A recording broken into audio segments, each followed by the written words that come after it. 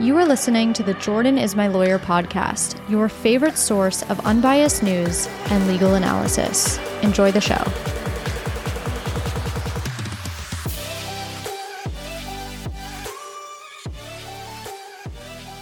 Welcome back to the Jordan is My Lawyer podcast. I hope you're having a great Tuesday. I have a special episode for you today. So you may remember I did that episode all about the Supreme Court, which you guys loved. And so I decided let's do another one. It's going to be very informative, but this time it's all about the Constitution. So specifically, I'm going to go through the history of the Constitution, including the Constitutional Convention and the road to ratification. I'm also going to talk about the 7 basic principles that lie within the Constitution. We'll talk about the amendment process and then kind of a general explanation of the first 15 amendments. And then we'll finish with some interesting facts about the Constitution that you may not know. So it's going to be a great episode. You are bound to learn at least one thing that you didn't already know, but I'm willing to guarantee you'll learn at least 3 things that you didn't know, possibly even more. And that's going to be the episode. So before we get into it, let me just remind you to please leave me a review on whatever platform you listen. It really helps support my show. And as always, yes, I am a lawyer. No, I am not your lawyer. Without further ado, let's get into the Constitution.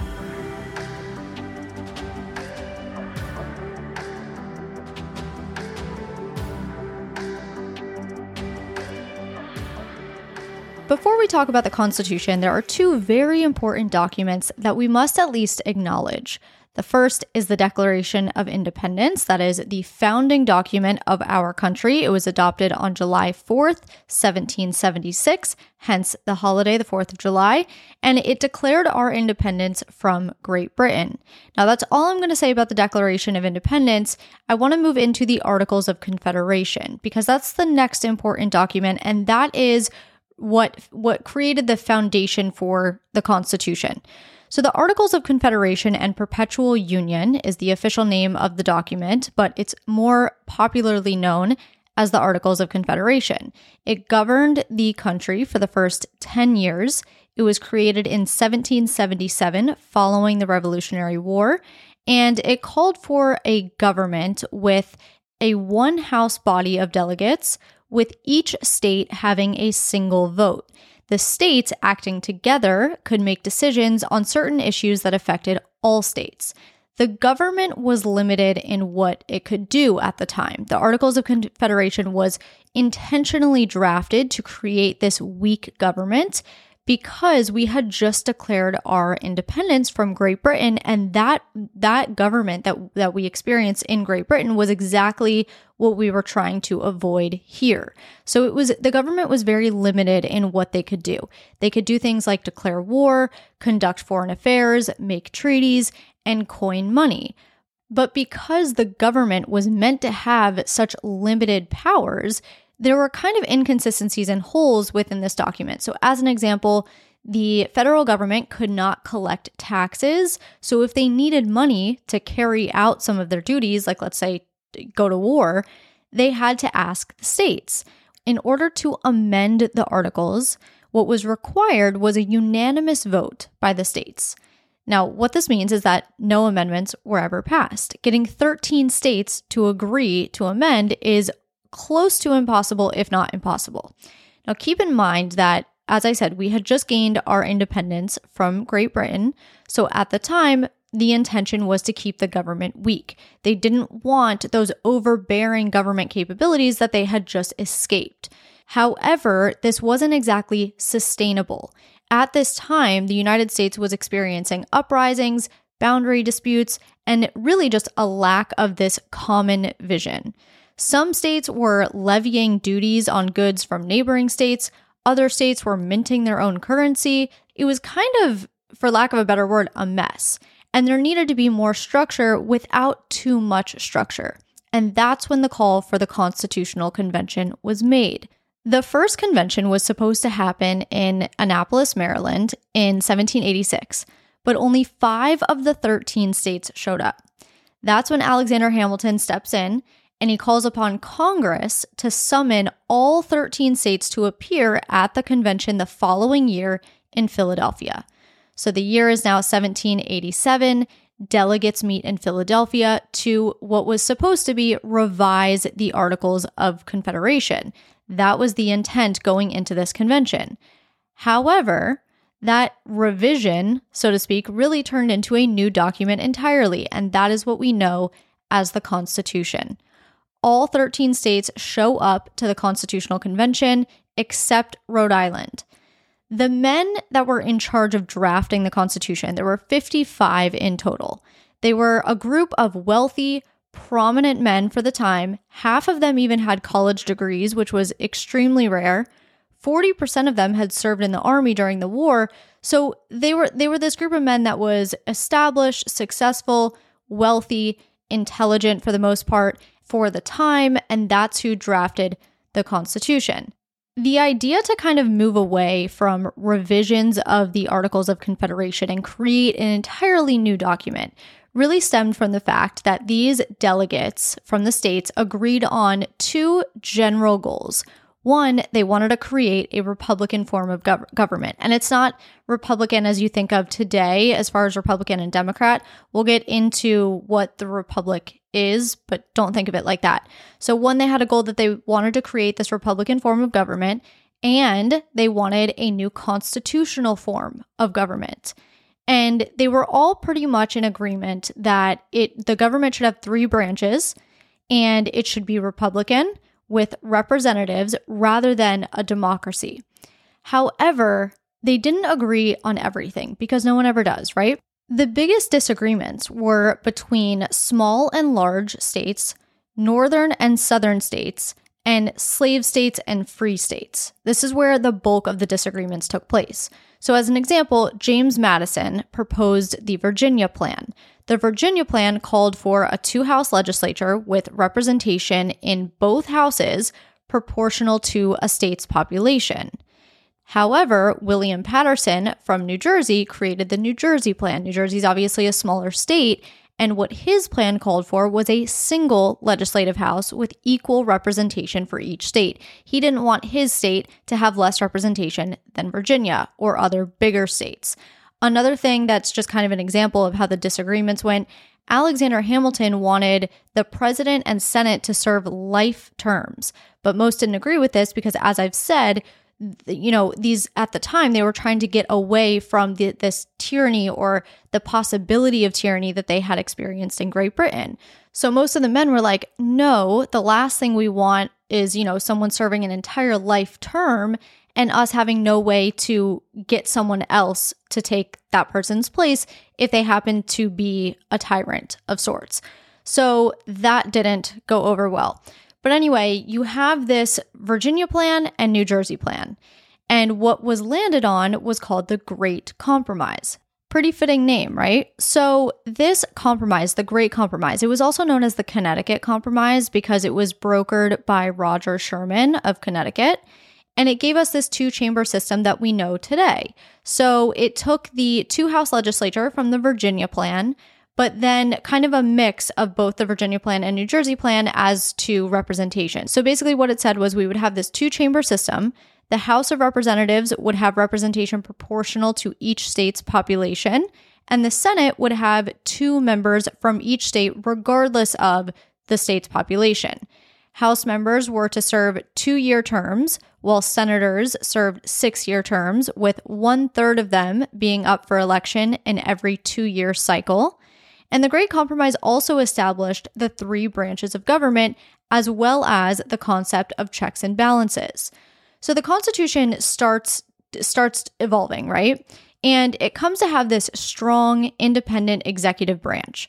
The president would have a 4-year term with the opportunity to be reelected if his performance had sufficient support. He would be the commander-in-chief of the military, and he had the power to appoint individuals in domestic offices like the Supreme Court of the United States. But now that you have this 2-chamber legislature, the question becomes, who counts in terms of representation? So basically, at the time, slave-owning states wanted slaves to be included, even though they couldn't vote at the time, because it meant if slaves were included, then their population was bigger, right? And states with few slaves didn't want slaves to be included, because they didn't want slaves to add to other states' populations. This issue was solved with the 3/5 compromise. And what that compromise said is that the calculation for representation would be the total number of white people plus 3/5 the population of other persons. And other persons is the term used in the compromise, which of course meant slaves, but the term slave was never used. So we have the legislature figured out, we have, who counts as far as representation, and the Constitution is really evolving at this point. The Constitution comes to have a strong independent executive branch, so the president will have a 4-year term with the opportunity to be reelected if his performance had sufficient support for a reelection. He would be the commander-in-chief of the military, and the president would have the power to appoint individuals in domestic offices, like the Supreme Court. When it came to electing the president, what the Constitutional Convention did was they adopted the idea of the Electoral College. So what they said was citizens of each state will vote for electors who in turn will elect the president. And obviously that is the Electoral College we know today. So the Constitution in total was argued for a total of 17 weeks. It was first ratified by Delaware in late 1787, and Delaware was followed by Pennsylvania, New Jersey, Georgia, and Connecticut. However, not all states were keen on ratification, and what Article 7 said is that the Constitution would not be binding until it was ratified by 2/3 of the state. In other words, 9 of the 13 states. Some states were hesitant to ratify the Constitution because the Constitution didn't set forth rights, such as freedom of speech. So the Constitution had this principle of individual rights, but didn't specify what those rights were. And that's when the Massachusetts Compromise was reached. In February 1788, the Massachusetts Compromise stipulated that amendments to that effect, so freedom of speech, religion, press, things like that, which later became known as the Bill of Rights, would immediately be proposed upon ratification. Following the Massachusetts Compromise, more states felt a bit more comfortable ratifying the Constitution, so that's when Massachusetts, Maryland, South Carolina, and finally New Hampshire, the 9th state, voted to ratify the Constitution. New Hampshire's vote to ratify came on June 21st, 1788, but despite ratification, it wasn't until 1790 that the last of the 13 states voted to ratify it, and of course that was Rhode Island, who did not show up to the Constitutional Convention. Following the ratification, James Madison introduced 17 amendments to the Constitution, and this was due to the Massachusetts Compromise. Only 12 of these 17 amendments were adopted by Congress, and then those that were adopted were sent to the states for ratification. 10 of those 12 amendments were ratified by the states on December 15th, 1791, which became known as the Bill of Rights. And I do want to do another episode on the Bill of Rights because it's equally as important, but that's a whole episode in and of itself, so I want that to be its own individual episode. But the Bill of Rights is where we get most of our freedoms. The Constitution rests on 7 basic principles: popular sovereignty, federalism, republicanism, limited government, individual rights, separation of powers, and checks and balances. And I want to run through each of these 7 basic principles briefly and kind of talk about what they mean. Popular sovereignty translates literally to power of the people. Sovereign meaning power, popular meaning people, power of the people. Or it can be said as power of the government coming from the people, right? Same thing. The first line of the Constitution is "We the people of the United States." So this idea that the power was to come from the people was one of the 7 basic principles set forth in the Constitution. The next principle is republicanism. And remember, I mentioned before that this isn't Republican as we think of today. When the Constitution was drafted and they said they wanted a Republican government, what that meant was a republic. And what a republic is a system of government where people elect representatives to represent their interest. So it's also known as a representative democracy, but this is what the idea or principle of republicanism is. The next basic principle is limited government, and this is exactly what it sounds like. The power of government officials is limited. This is enforced through elections and another principle called the separation of powers. The separation of powers refers to the power of the government being separated into 3 branches. So we obviously know we have the legislative, executive, and judicial branches of government. The legislative branch is in charge of making the laws, the executive branch is in charge of enforcing the laws, and the judicial branch is in charge of interpreting the laws. Now, each of these 3 branches has the ability to keep the other branches in check, and this is what we know as checks and balances. So if Congress makes a new law, the president can then either pass the law or veto the law. If the president vetoes the law, Congress can override that veto with a 2/3 vote. The Supreme Court has the power to declare a law unconstitutional if it violates the Constitution. Similarly, in executive order, the Supreme Court can also check. So all of these branches of government can oversee one another to make sure there's not one branch overpowering the rest. Then we have the principle of federalism. This is the idea that power is shared between the federal government and state governments. As we know, the founders of the nation were trying to avoid this government that Great Britain had. So they created federalism wherein the power would be shared. So some powers were given to the federal government, others were given to the states. These powers that are reserved for either the federal government or for the states are called enumerated powers. So as examples, only the federal government has the power to declare war, regulate trade between the states, print money, maintain armed forces, establish federal courts. The list goes on, but that gives you an idea. States, on the other hand, carry the power to establish schools. They can make election rules. They can create local governments and many more things. But as you see, there are these powers that are divided between the two.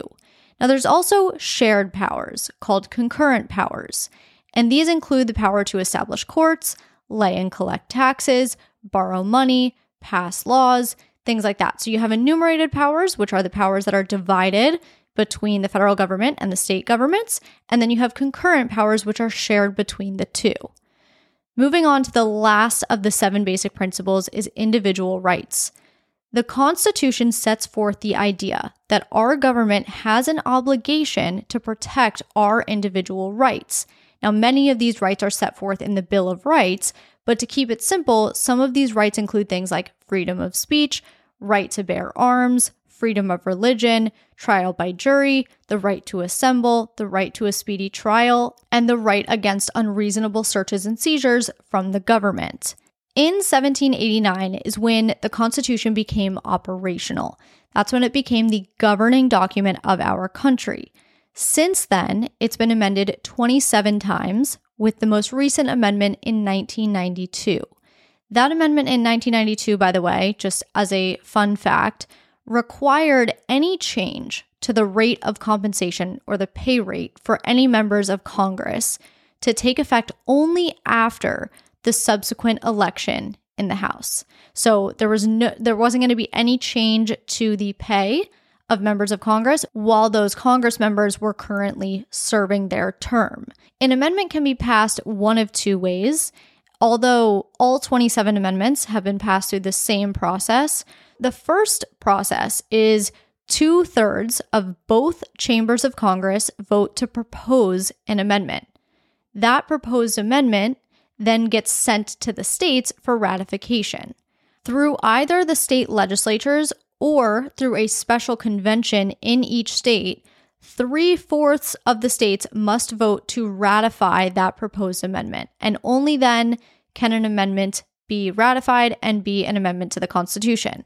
The second process is the process that has never been used, and it's where 2/3 of state legislatures ask Congress to call a convention for the purpose of proposing an amendment.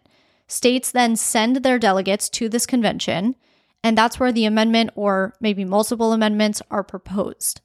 3/4 of the states at that convention then must ratify the proposed amendment, and at that point, it would become an amendment to the Constitution.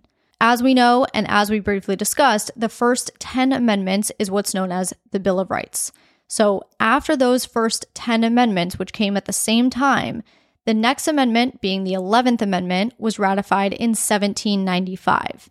And what this amendment does is it prohibits federal courts from hearing lawsuits in which a state is being sued by someone from another state or country.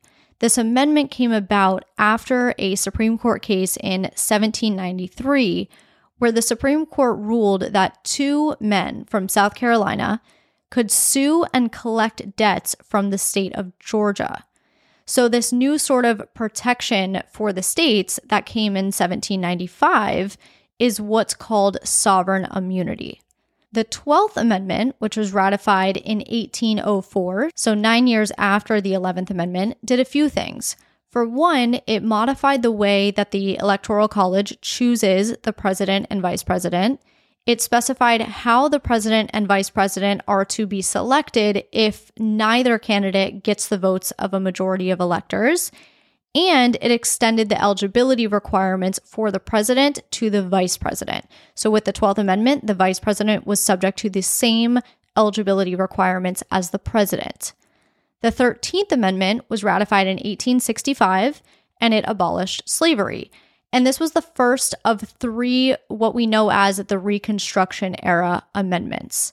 So the 14th Amendment was ratified in 1868. The second of the Reconstruction era amendments did multiple things. For one, it granted citizenship to former slaves. It also changed the rule in Article 1 of the Constitution that said slaves would only be counted as 3/5 of a person. The 14th Amendment also stated that a state cannot violate a citizen's privileges or immunities and cannot deprive the citizens of life, liberty, or property without due process of law. Of course, we know this as the Due Process Clause. The 14th Amendment also guaranteed all persons equal protection of the laws, and of course, we know that as the Equal Protection Clause. The 15th Amendment was the third of the 3 Reconstruction era amendments. It was ratified in 1870, 2 years after the 14th Amendment, and it gave voting rights to all Americans. Now, it has to be noted that this amendment actually didn't do much. Following its passage, states implemented things like poll taxes and literacy tests, and what this did was it kept Blacks from voting because they either couldn't pass the literacy tests or they couldn't afford the poll taxes. And it wasn't until the Civil Rights Act of 1964 and the Voting Rights Act of 1965 that all Americans truly had full voting rights. Now let's finish off with some interesting facts, because as I was doing my research, there were some things that I was quite surprised by that I think the majority of people don't know. So let's go through these. Only one amendment to the Constitution has ever been repealed, and that is the 18th Amendment, which prohibited the manufacturing, transporting, and sale of alcohol. And this is kind of 2 facts in one, because the second fact is that the 18th Amendment was repealed by the ratification of the 21st Amendment. So the 18th Amendment was ratified in 1919. As I said, it prohibited the making, transporting, and selling of alcohol. But the 21st Amendment, which was ratified in 1933, repealed the 18th Amendment and left the liquor control laws to be decided by the states. The second fact pertains to where you can find the Constitution and how it's preserved. So the Constitution can be found on the upper level of the National Archives Museum in Washington, D.C., along with the Declaration of Independence and the Bill of Rights. However, the pages, so the Constitution is 4 pages, which is another fact that I'm going to talk about, but the pages are displayed behind this protective glass framed with titanium. In order to preserve the parchment paper's quality, the cases actually contain argon gas and are kept at 67 degrees Fahrenheit with a relative humidity of 40%. The third fact is that the Constitution doesn't require that the Speaker of the House be a member of the House. Now, with that said, a non-member has never been chosen as a speaker, but membership is not required by the Constitution. Number 4, 2 of the country's founding fathers and future presidents did not attend the Constitutional Convention. I'll give you 3 seconds to figure out who it is. Did you get it? The answer is John Adams, who was ambassador to Great Britain at the time, and Thomas Jefferson, who was ambassador to France. Fact number 5, Pennsylvania is misspelled in the Constitution. So the word Pennsylvania is written above the signers' names, and it's spelled with only one N. Fact number 6 is that the Constitution was actually penned by a man named Jacob Challis. So he did the actual writing of the Constitution. He was a Pennsylvania General Assembly clerk, and he was paid $30 to write the Constitution, which is equivalent to about just under $1,000 today. The Constitution contains 4,543 words, including the signatures, not including the amendments, and is written on only 4 pages. Each page is about 29 by 24 inches. And the final fact I have for you is that President George Washington's first presidential proclamation recognized a Thanksgiving holiday to be celebrated on November 26th, 1789, for the purpose of expressing gratitude for the opportunity to establish the Constitution. So I have this website linked for you in the sources called constitutionfacts.com, and you can tell it's kind of a pretty outdated site, but it has some fun quizzes where you can test your Constitution IQ. You can actually see which founding father you are, and you can see which founding father you would vote for. So feel free to check that out if you're so inclined. But that concludes this episode. Let me know if you enjoyed it. Let me know how much you learned in this episode. Don't forget to leave me a review, and I will talk to you on Friday. Have a great week.